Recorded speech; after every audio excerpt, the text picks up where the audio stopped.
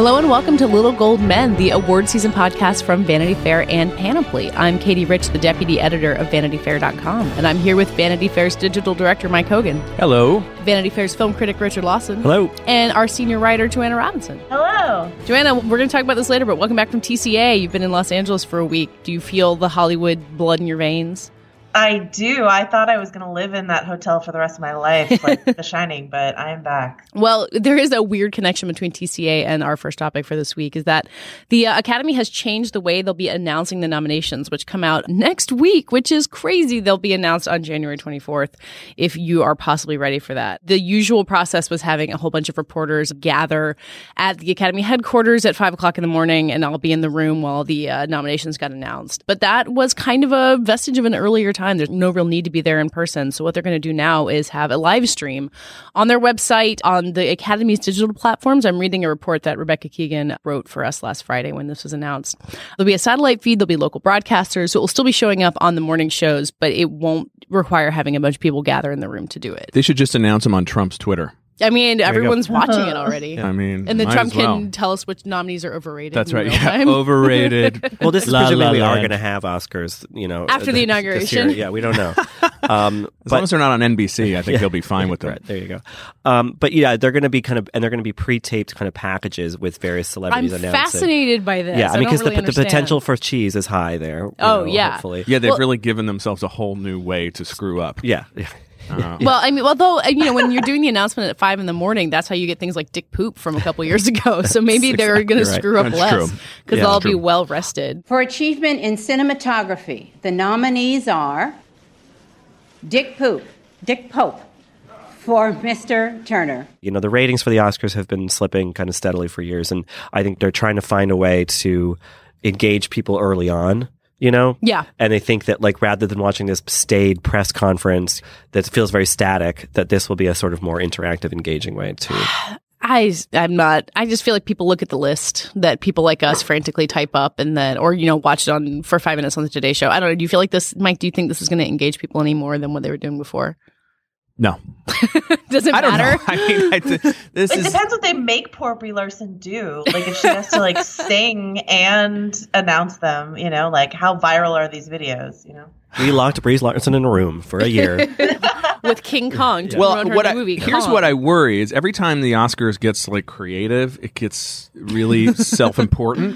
Remember what was the year where they had the previous winners come out? They made them all stand on I love stage with Hugh multiple Jackman. years. Remember Yeah. Hugh Jackman was Bruce. put through that forced march. And so I just worry there's going to be Brie Larson being like, "There's nothing like being an actress." When I first, what I mean? Yeah. If it's like It's so early for that. if they're going to make viral videos that are funny and silly, if they're, I don't know, like Geico ads, then that could be amusing. Well, I feel like they're doing it really just to get back at people like me, specifically, who will be typing up these nominees as fast as possible to post them on VanityFair.com. And I'm going to be like, shut up, Brie Larson. I just want to know who's nominated for Best Right. Actor. And it's going to, extend the process from a 5-minute info dump to half an hour. I have no idea. I really hope there was a meeting at the Academy where they're like, how can we torment Katie Rich of VanityFair.com? Katie Rich and her know. ilk. So, Joanna, you at TCA, you were in the room with a bunch of entertainment reporters of the kind who would be there for the Academy announcement. Do you feel like they're all relieved, or is this a kind of a bummer that the tradition's gone? Well, I just wanted to say that I love reading Rebecca's coverage for our site. Rebecca's a fairly new addition to the team, and I love reading it because she is a veteran on this beat, and so she has all these fun details, like talking about scrambled eggs and chafing dishes at 4 a.m. and this bonding experience of having these nominations announced, being in the room and hearing the studios or, PR teams cheer when their nominees get there. And that's a very bonding experience, but it is a very insular experience for the people in the room. And, most of the people in the world will not care one way or another. It's just the people who are in that room missing that bonding experience. I was just relating that to my own experience at the TCA's, which is the Television Critics Association Winter Press Tour, where you're sort of locked in this hotel with critics and publicists. And it's a very, very bonding experience. You eat 3 meals a day together, you get to know each other really well, but nobody in the outside world really knows it's going on, So Yeah. in terms of how the rest of the world will care about this, I don't think they will. But for those for whom it's a tradition, I can see why they're disappointed. Yeah, but it's also, you mean, not to inflate the role of the media, but like you at TCA and the people at the Oscar nominations are the filter through which all this news is brought. If you are kind of alienating the people who bring the news to everybody else, like, are you maybe shooting yourself in the foot? I think it's similar to, I mean, it's not to keep bringing up Trump, I'm sorry, but it's similar to, you know, for him using his Twitter or for them moving the press conferences possibly out of that traditional briefing room. Everybody, and Obama did the same thing, is trying to figure out how do they establish a direct connection with their audience and not have to deal with the press, because the press is a pain in the neck, because the press challenges you and says, what are you talking about? That's not actually true. And, you know, asks uncomfortable questions. Yeah. So everyone would rather just talk directly to an audience of predisposed fans than have to filter it through us. And so that's the battle, the ongoing battle. Yeah. And this happened to a certain degree at the TCAs. There was a big outcry because a lot of the network execs who come and give what's called an executive session at the beginning of every day, a lot of them backed out this year and just decided they didn't want to do it. And like, it was so funny because I was talking to Rebecca, who covers mostly film for us, was amazed that the TCAs exist. She's like, you get network execs to go up and you get to just lob whatever question you want at them. She's like, I'd love to do that to a studio head. That would be amazing. We don't get to do that. So, you know, it's possible that the TCAs are maybe going away a little bit because, as you say, Mike, the press is a pain in the ass and they don't want to deal with it. Yeah. Well, we'll see what happens and how different it is on the morning of the Oscar nominations. We'll be around to talk about them kind of almost in real time. And if we're not completely exhausted or haven't, you know, punched our computer screens into smithereens from being frustrated how long it takes. So it's going to be interesting. Do we know that they're not going to also just publish a list? Usually the list you comes have later. to sit there and transcribe. It's such a crazy morning. And I'm on the East Coast, and so at least I have that going for me. But you guys will be off in the mountains. Yeah. So it's going to be a little bit earlier. And Joanna, you know, you're up at crazy hours for the West Coast anyway. So hopefully this won't be anything new for you. But yeah, so Richard and Mike, you guys are heading to Sundance tomorrow as we record this. It's going to be an eventful Sundance between the inauguration and the Oscar nominations, both done and announced while people are in the mountains. I mean, Tuesday at Sundance, a lot of people are already back, you know, in LA or New York at that point. So it'll be a little less fraught. A lot of people will probably be back because of the Oscar nominations. But yeah, it should be fun. A lot of years, there's also like a big NFL playoff game. Like I remember one year Harvey Weinstein booked out some restaurant to watch the Giants play on Sunday night, I think. So who knows? Yeah. I know none of us are aware of the NFL schedule, but that might be there too. But yeah, and I think, you know, the inauguration wise, I'll be in screenings during, and I'm plenty happy to be doing that instead of watching. But on Saturday morning, coinciding with the Women's March in Washington, D.C. and the marches in New York and LA and various other cities across the country, there is a march in Park City on Main Street that Chelsea Handler, I believe, helped organize. Yeah. So hopefully I can participate in that. Yeah, you think you're getting away from politics, but you're just not. Yeah, well, there's no getting away from these politics, sadly. So Richard, since you're going to be there doing the bulk of reviews for us, you're kind of more aware of the schedule than most of us. What's caught your eye this? I mean, we'll be talking in detail about Sundance next week, but just kind of what should people be excited to hear about? I have kind of 2 or 3 movies that are really high on my list. I think the first one is a movie called Mudbound that is written, I believe, but definitely directed by Dee Rees, who made that movie Pariah a couple years ago. That was a really big hit at Sundance, and she's an African-American woman director, and she's been handed the keys to what seems like a big kind of historical epic about a town in Tennessee, I believe, post-World War II. It's a kind of epic about race and property and land, and I don't know, it just feels like I've heard like kind of buzziness about it, so I'm really curious about that.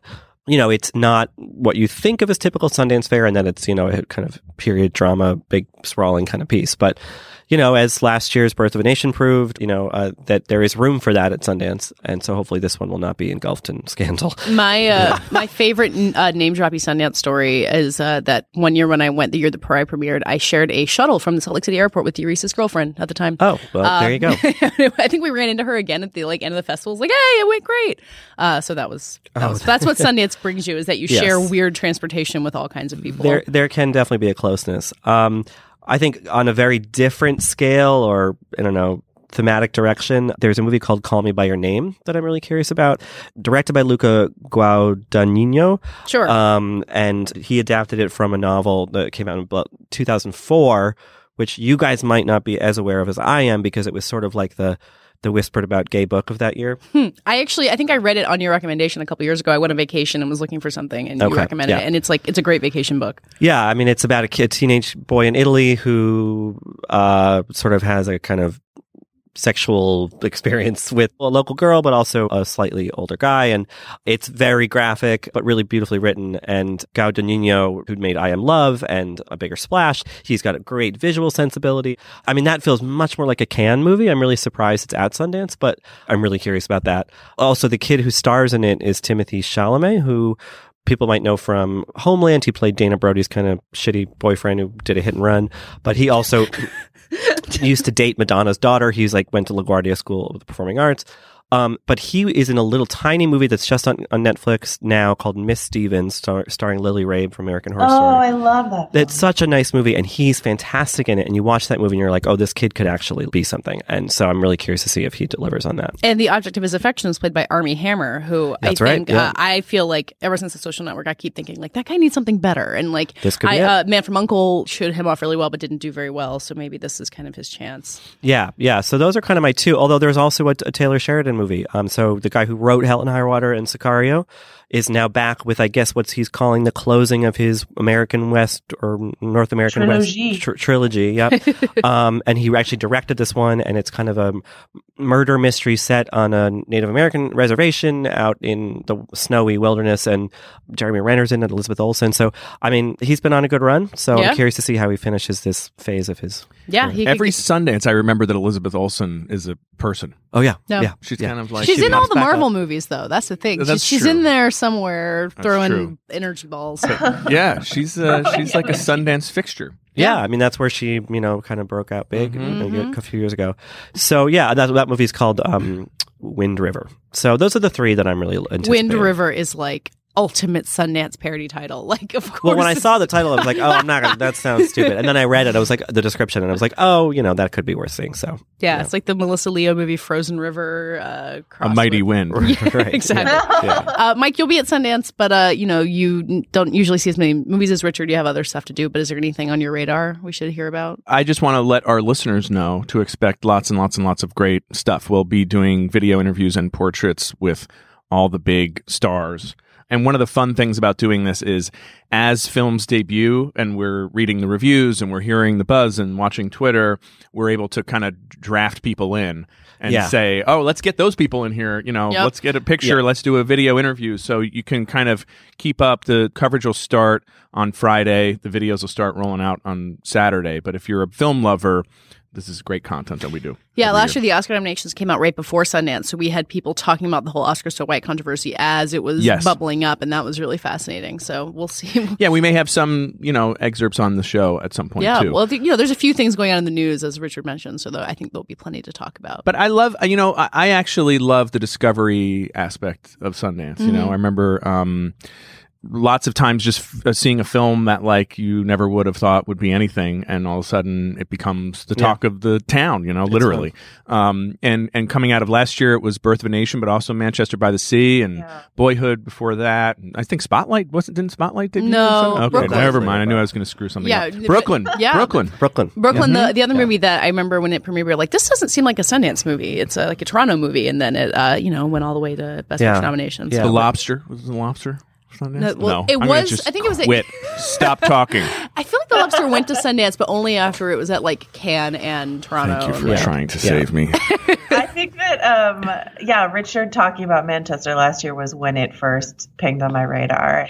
You were so eloquently enthusiastic about it, Richard, that I was so excited for the 8 months that I had to wait until I got to see it. Yeah, the Richard Lawson Sundance recommendation so far has done really well. So, well, I think that we're remembering with a kind of favorable the ones that actually stuck. There are a lot of movies I've recommended and be like, I think this is going to be big, that have not been big.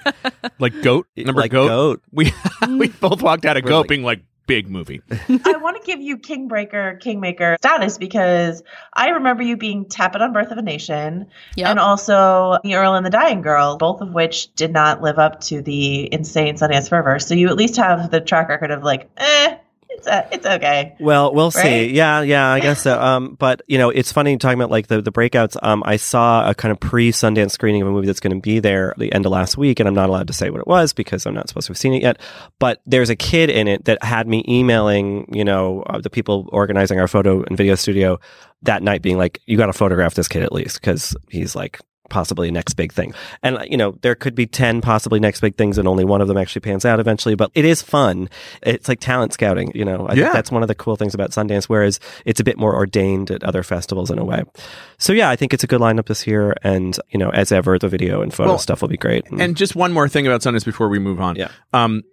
It's so much less prepackaged. It's really very little of it is prepackaged. People really come, the whole cast and crew come, they're psyched to be there. Everybody's dressed in their LA versions of cold weather clothes. Right. And that's what's fun about it. The whole discovery aspect is fun. And that's why I think some movies that aren't actually that great stand out, because you're seeing a lot of rough stuff and a lot of movies that are like, nice try, but didn't quite work. So when you see something that even just succeeds like at a B+ level, people kind of go bananas. Plus there's the altitude. Yeah, I mean, there's a lot conspiring to kind of make it this charmed. And you're watching it with everyone who made the film. And you're in this little mountain town, kind of stolen away from the rest of the world. Yeah, I used to work as a volunteer at Sundance for several years. And, our time was really precious in terms of we were working and then we would cram in as many movies as we could. So the stakes on the choices were really high. And so there was like a little volunteer network where you would come back and give a 1-sentence review, like not worth it or whatever. And so someone would be like, I saw a man masturbating in the desert and I was bored. And you're like, okay, I'm going to check that off. Like, that was before they edited Manchester. They cut that scene out. Or they're like, Michelle Williams pees on herself. And we're like, okay, check that off. No, thank you. What is that? That's The Hawk is Dying. Holy cow. Joanna, was anybody famous mean to you when you were a volunteer? That's all I actually care about. No, but I will say that you see which jurors are actually working and which aren't. Sarah Polley was a juror. She was at every screening. She was like sitting on the floor of tents eating soup, like she was in it. Whereas Mos Def was a juror and did not show up to a single screening. Alexander Payne also did not show up to most of his screenings. Putting them on notice. Wow. Yep. Well, okay. I'd like to announce that Mos Def has canceled his appearance on Little Gold Men next week.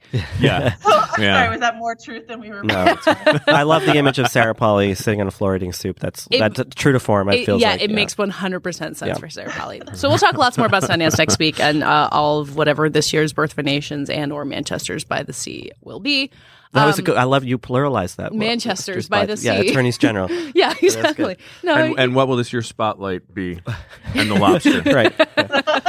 Yeah, we'll look at the Toronto schedule from last year to figure out what those are going to be.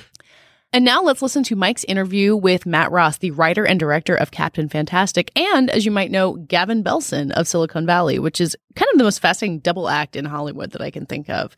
Mike, you've been beating the drum for Captain Fantastic for months now. You're the biggest supporter of it on this podcast, so I'm excited to hear what you guys talked about. Thank you. Me too. Welcome, Matt Ross, to the show. It's so great to talk to you. I'm a huge fan of Captain Fantastic. Thank you. So, Matt, you grew up in Oregon, which is where this film is set, as I understand it. How personal of a story is this for you? Well, it's the most personal thing I've ever written. The film has certain elements which have come up for people who've seen them, and I'll list them. The movie's been out now so a bit, so I hope this isn't a spoiler, but you can see from the trailer that there's a kind of communal living going on, or an off-the-grid living. Yes. The film deals with suicide and mental illness, and those were not the reasons I wrote the film. It's the most personal film to me because I'm a father, and I really wanted to write about my experience as a father, my aspirations as a father, my failures as a father. So from that perspective, yes, it's intensely personal. I had a lot of questions about being a parent and a lot of questions about being a parent today in the United States specifically, and I wanted to kind of create a narrative where I could ask those questions and have a discussion about that in a way. And so Viggo Mortensen, the great star, plays Ben, who is a father and who is raising his kids basically off the grid. He and his wife at the beginning are raising his kids off the grid. How important was it finding Viggo Mortensen to get this movie made? Because I feel like most people don't understand how financing for independent films works. But am I right that finding somebody who is known, especially around the world, is super crucial in getting a film from script to actually thing that exists and can be watched? Yes, I think that's true. Every year we see many films that start at Sundance and probably deserve far more attention and acclaim than they get, and that's sometimes based on the fact that they don't have a huge star in the lead role or in the lead roles. So yes, that's certainly part of the equation. I don't think it's the only equation, a bit of the equation, but it's certainly a huge bit. And for me, aside from the financing of the movie, the lead actor becomes your central collaborator. You know, I mean, oh, well, of course. director- Okay, so I'm sorry to start on the cynical place, but I find it interesting. I think people at home understanding how this stuff works. But then Viggo certainly, gives this you have to- incredible sure. performance and embodies this character. And so let's talk about that, the physicality of it, the emotional commitment that he has, and how he brings his work to life. Well, every actor has their own process, and I think, you know, one of the many jobs of a director is identifying the different processes of the actors, and not just the actor, the DP, everyone, and trying to create an environment where that process can live. You know, you don't squash other people's creative needs to do their job. And, you know, Viggo has his own process, and it took me a bit to identify it, but we started a conversation way before filming, you know. Yeah. In fact, you're working on the movie months and months and months and months before filming. And I'm not even talking about pre-production. He and I had dialogue back and forth. It starts with discussions, breaking down the script and questions about the script. And then, you know, Viggo specifically likes to, he lived in the teepee. He built the garden. You know, I brought him in starting with the callbacks for the kids. You know, I wanted him to be there and play with some of the kids so that I could not only see what he wanted to do and how he wanted to do it, but also I wanted him to have a voice in the casting. This is the people that he's going to be playing with. And I think it's really important to bring him into that. Well, that worked out well because the kids are incredible. And it's hard to cast kids. I mean, most of the time it doesn't work, and everybody in this movie is so good. Thank you. That process starts with Gina McCarthy, the casting director, and our conversations and her team. And then that's just like everything. It's just time and patience. You know, because of the internet, I saw kids from all over the world, you know, send in their tapes. And then we had a very extensive callback process where I played theater games with the kids and did improvisations with them. And then also when you get there, they have amazing parents. It turns out you cast the kids' parents as well as the kids, and the parents really made it possible on set. Certainly, I mean, you know, we have a legal guardian. It's not like, you know, there's certain rules that you follow, but the parents have also a behind the scenes contribution that can't be ignored. So in addition to working with great, you know, well-known actors like Viggo Mortensen and Catherine Hahn and Steve Zahn, you do have all these kids, and I wonder, many of whom have not been in, you know, major films before, and I wonder, as an actor yourself, how do you approach directing and mentoring young actors? How do you approach that to get the best result and make sure they have a good experience?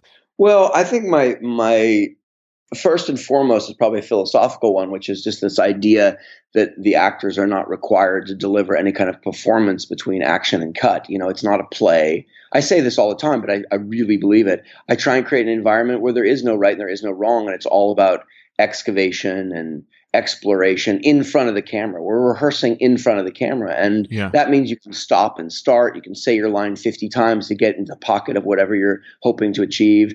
Sometimes with the younger ones who have never acted before, I would just put a camera on them and talk to them and try different readings and energies and ways of achieving the objectives of the scene or the moment.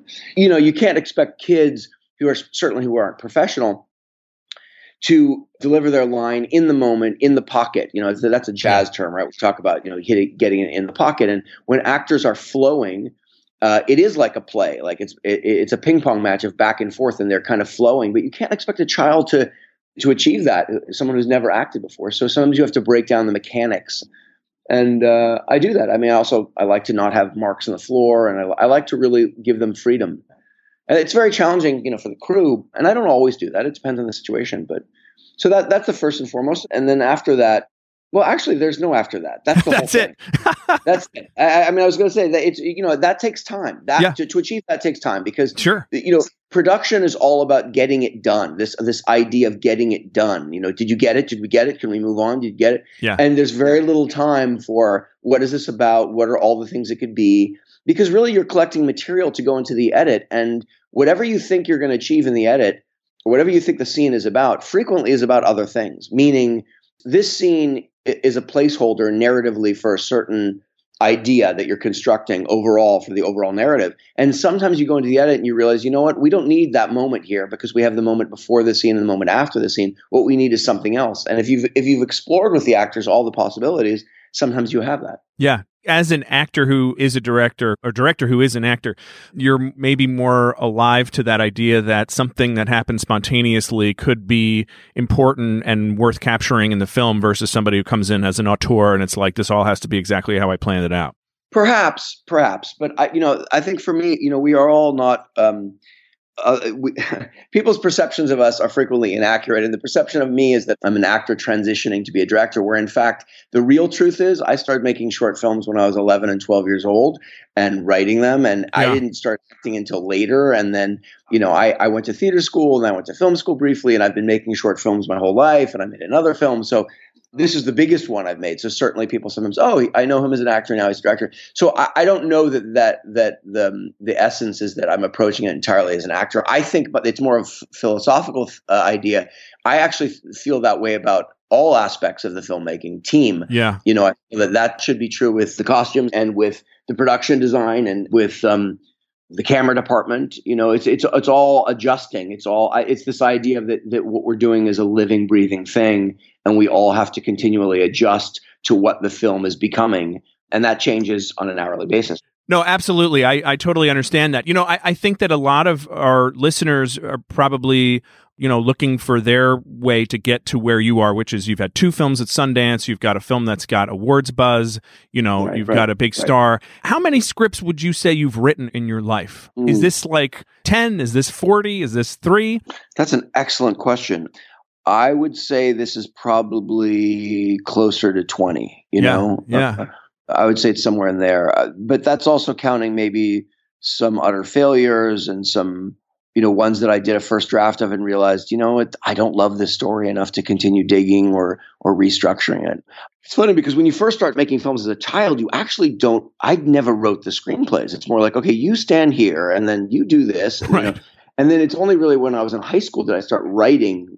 And I wrote fiction first, and then I started writing screenplays. So I taught myself largely. And, when you do that and you're really fumbling around in the dark for a while, and a lot of the beginning ones are just, tragic, aborted. You got to put in your 5,000 hours, that's it, right? Well, exactly. Actually, 10,000 hours. 10,000 hours. But it's such an assured screenplay. I mean, it really is beautiful. And I know that you're not an actor first, but you are known for playing Gavin Belson on Silicon Valley.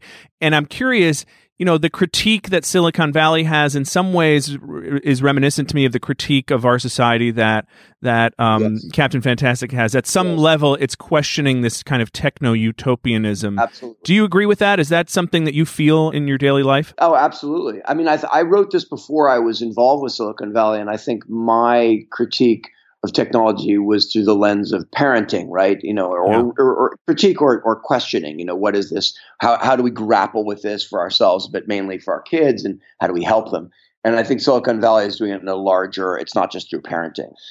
So yeah, it's certainly something that's relevant to me. I mean, all you have to do is go outside and look around, and everyone is looking down at their phone, and you start thinking about, wow, this has been a sea change in our culture. Yes. It almost reminds me of like smoking, where everybody just smoked their heads off in the 40s and 50s. And then it was like, wait a minute, let's maybe cut back on this. People used to smoke in planes. Can you imagine that? Can you imagine a plane for 12 hours or something? And everyone's smoking. I mean, that's just insanity.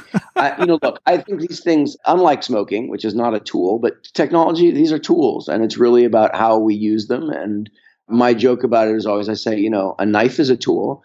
And I can cut an apple with it, which is a pretty good use of that tool, or I can slit your throat, which is a terrible use of that tool. Right. So, they're tools. Well, congratulations on the film. Is there anything you can tell us about what you're working on next?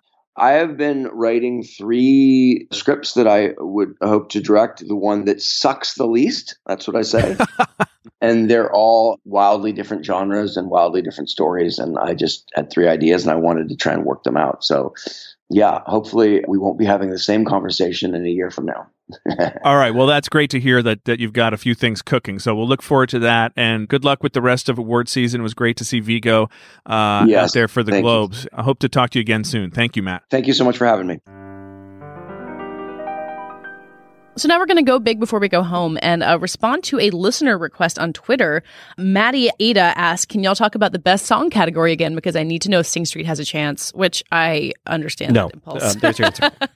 It's so good, though. It's so good. Is it? It's a 5 wide. Oh, did you not like it? I liked it. I did like it, but I saw it at Sundance at the premiere.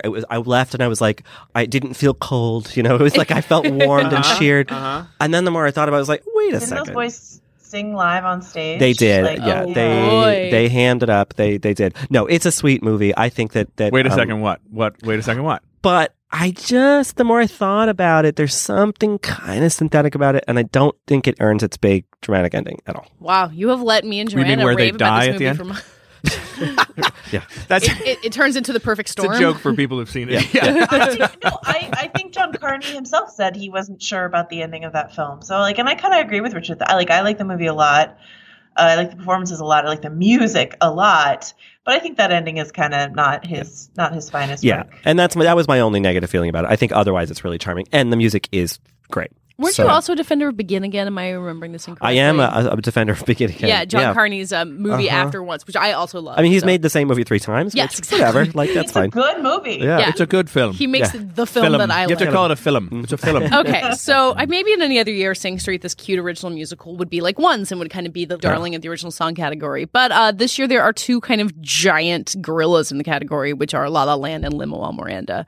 And I think the last time we talked about this, we all agreed that Lin-Manuel Miranda was going to EGOT and win for Moana. Do any of us think that's going to happen now? After what happened at the Globes, I'm worried that La La Land is going to come and just because it is more of a musical than even this Disney musical. Also, and this is just me being a crazy conspiracy theorist, but inside baseball stuff.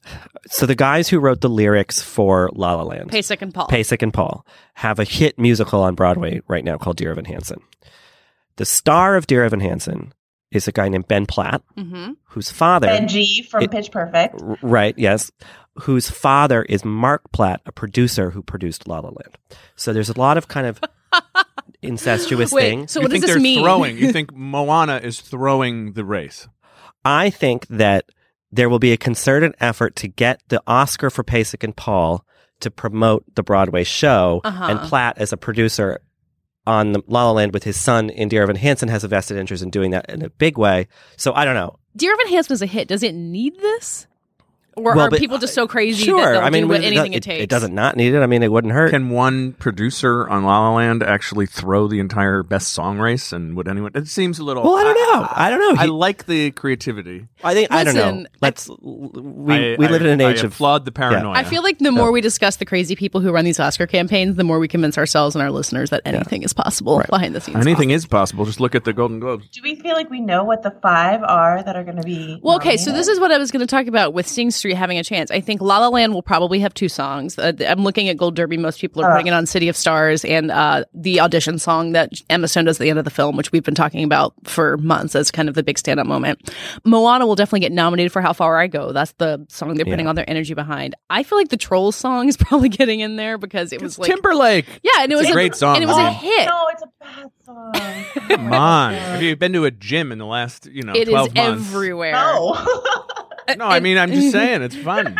And then after that, I feel like there's a 5th slot that could go to Pharrell's song from Hidden Figures. There's the Sia song for Shakira song from Zootopia. Well, Sia wrote it and Shakira performed Oh, it. there you go. Oh, We got yeah, both Try of them Everything. right. That's a sweet song. I like Um, that. I love that song. If you want to go for like a gym song, like Get Your Heart Rate Up, I think Try Everything from Zootopia is much better than Justin Timberlake's. Okay. So But they want Justin Timberlake Sorry, those I just Oscars. don't- I mean. yeah, Justin Timberlake is gonna. I feel like that's Timberlake's going to get the nomination just because they want Timberlake to come, and I really hate those nominations. So maybe I'm thinking more in terms of Golden Globes, Also, but like I have to, while we're talking about what we hate about this category, I kind of hate when it's a song that's over the final credits. Oh, I yeah, much definitely. prefer for it to be integrated. Well, but they into the do movie. have rules about that now, where it does have to play in a certain portion of the has to be the actual f- film. It has to be like the first song in the credits, I think. Is that or does right? it have to be in the actual I think it has film? to play in the actual film, but Well, I mean, looking at this, like the Run-In, the Pharrell song from Hidden Figures definitely plays in the middle of the film. And I haven't seen Trolls, but I assume it shows up in there somewhere. it's just playing the whole time. It's just on a loop. It's like a video game from the 80s. Yeah, it's horrifying. Try Everything in Zootopia. That appears in kind of a big sequence. It's in the so middle of good. the I film. cried when it. Yeah, it's toward the beginning. Yeah. So I mean, there's definitely a lot of incorporation there, but it does feel to me like there's 4 kind of locks and then a 5th slot that could go to Sing Street. It could go to Zootopia. A lot of people think a song from Sing. Did you see Sing, Richard? No, you guys couldn't make me do that. Well, my 7-year-old, my cousin's daughter, really loved it. We spent a lot of time talking about the plot. What is of the Sing? It's just a American Idol, porcupine, isn't and it? basically, yeah. So I guess I don't know. Couldn't it be potentially be 2 songs from one movie? Yeah, well, I that's think La happening. La Land's going to get 2 for sure. Right. Yeah. So Moana could Moana get a could- second one? Maybe. Sure. Yeah. I mean, what would your second one be from that? The Rock's Big Song or the Maybe. Jamie The one that Lynn sings on. So Oh they can yeah, get Lynn to We Know the sing Way. at That's a the good. Oscars. That's a good Yeah. song. Yeah. Just give it to Hamilton.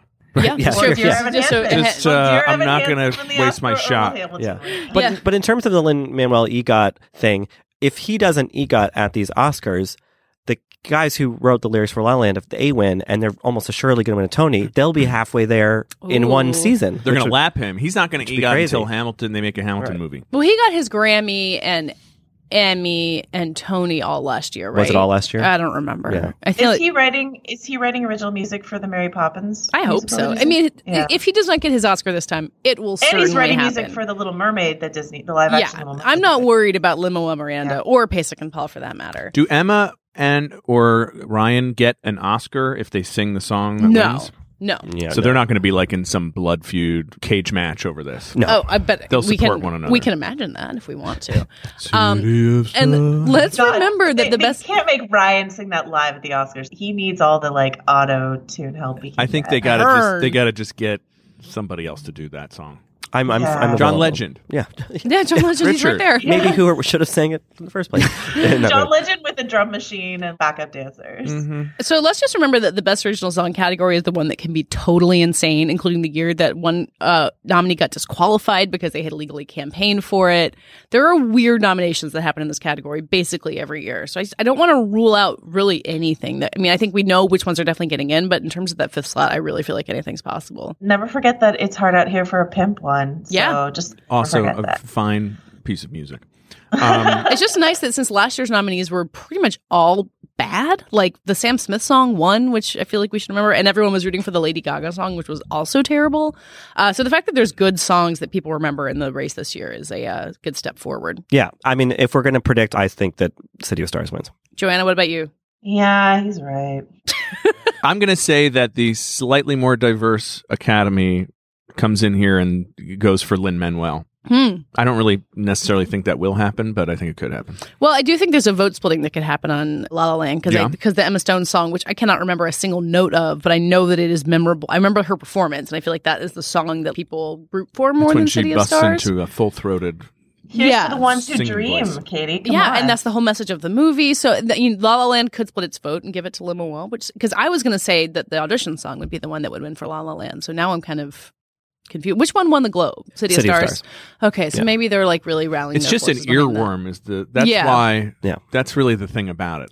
But see, the thing from La La Land that I get stuck in my head is what's in the trailer and on the TV. Da da da da da da da da da. Like they don't use City of Stars. I don't know.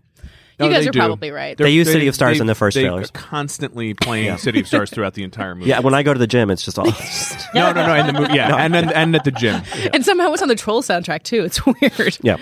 If they get Ali'i, I can't remember her last name, Kravalik, I think, who played Moana, who's like 16. And super They get cute. her to sing that song. I mean, the voting has already happened by the time they perform at the Oscars, but she has the potential to, in addition to the whole Lynn thing, we'll talk about this more in the future, but the use of kids in Oscar campaigning, like she's very charming. Sunny Pawar is just really taking all of her energy. She's got to step it up. Well, Sonny has Harvey behind him. And I'm telling you, I met Sonny. Oh he my is God, a you secret did? weapon. He's That kid so is so cute. awesome and tiny. Yeah. But not And so, little but not minion. so secret, right? Because Rebecca's report from the Globes is that Harvey was coaching Sonny on his presentation thing that he did with Dev, like at the table. Yeah, and then he took a Harvey nap. knows that this is his best chance. No, this kid is a total weapon. Yeah, he's so tiny and Dev Patel is so tall, and they Yes. just did the two of them Yeah. together. It's And he's with perfect. his dad, Yeah. and they're not super fluent in native English speakers. Yeah. So it's kind of, I don't know, it's incredibly charming All right. to Well, meet them. unfortunately, they didn't get Sonny Pawar to sing a song on the Lion soundtrack, though they probably should have. They taken should that have. opportunity. Would have been the thing. I don't care if you Get can sing. Lin-Manuel. Why didn't Harvey think of that? Ah. Get Lin-Manuel to write a song for Sonny. He's figuring something out as we Uh-huh. speak. All right, so I'm going to go with Mike. I think maybe Lin-Manuel Miranda still wins it, just because La La Land might split its vote. Let's just keep it Could interesting. happen. I kind of am interested in the idea of the Academy looking at this year's Globes as there's a few things that need to be corrected. I don't know. So you're saying Aaron Taylor Johnson isn't winning the I Oscar? think that's kind of what I'm saying. Yeah, I think that there's a limit to Globes momentum since the Globes are handed out by 80 random people. Yeah. And the Academy is handed out by 7,000 Yeah. people in the industry. And And way they've more made a of bunch them, of efforts to get Yeah. younger, diverse people in there. So Mhm. I think there's, but it'll be interesting though. I mean, I'm not going to bring up Trump again. I just think it's just the dynamic it's hard to figure how it's going to affect I know. everything. I know. 'Cause And are people going to be in a rebellious mood? Or are they going to be in a let's hunker down and give it all to the Anodyne musical? Not that it's Anodyne, but you know what I mean. It's not as confrontational as some of the other stuff. And as I think Mark Harris was pointing out on Twitter, a lot of the new people who've been added to the Academy are international directors or people who from other countries or filmmakers from places that aren't inside Hollywood. So that could really dampen the whole idea that the Oscars just love movies about Hollywood. Yeah, It's going to be really interesting. We'll be talking about it next week. could be Elle for Best Picture. Hey. I want to hear Isabella Who Parasite Trolls. So I hope she presents the award anyway. I hope there's a whole short film about Isabella Who that. Parasite Yeah. Trolls. Yeah. There's- Well, well, we should bring in some alt-right people for that film. Oh, no. okay, that does it for this week's podcast. Safe travels to Sundance, Richard and Mike. We'll be back next week talking about so much stuff. In the meantime, you can find us all at VanityFair.com talking about Oscar season and everything else. We're all on Twitter at Little Gold Men, where we're so happy to hear from you guys. Please keep talking. I loved all the responses to our interview with Andrew Garfield. We loved him as much as you all did. More. Yeah, probably more. Jealous. Yeah, Joanna, you got to see a lot of stars at CCA, so we can't be... That's true. I saw Luke Perry walking a dog down a hotel hallway. So Wow. One for the Last-minute memoir. detail. Okay, find us all on Twitter talking about maybe Luke Perry's dog. I'm at Katie Rich, Richard, Rylaws? Joanna, Joe wrote this. and Mike. Mike_Hogan. This episode was edited and produced by Alana Milner, and thanks to Laura Mayer and Andy Bowers at Panoply. And this week's award for the best possible advice to our incoming president goes to Mike Hogan. Stop talking.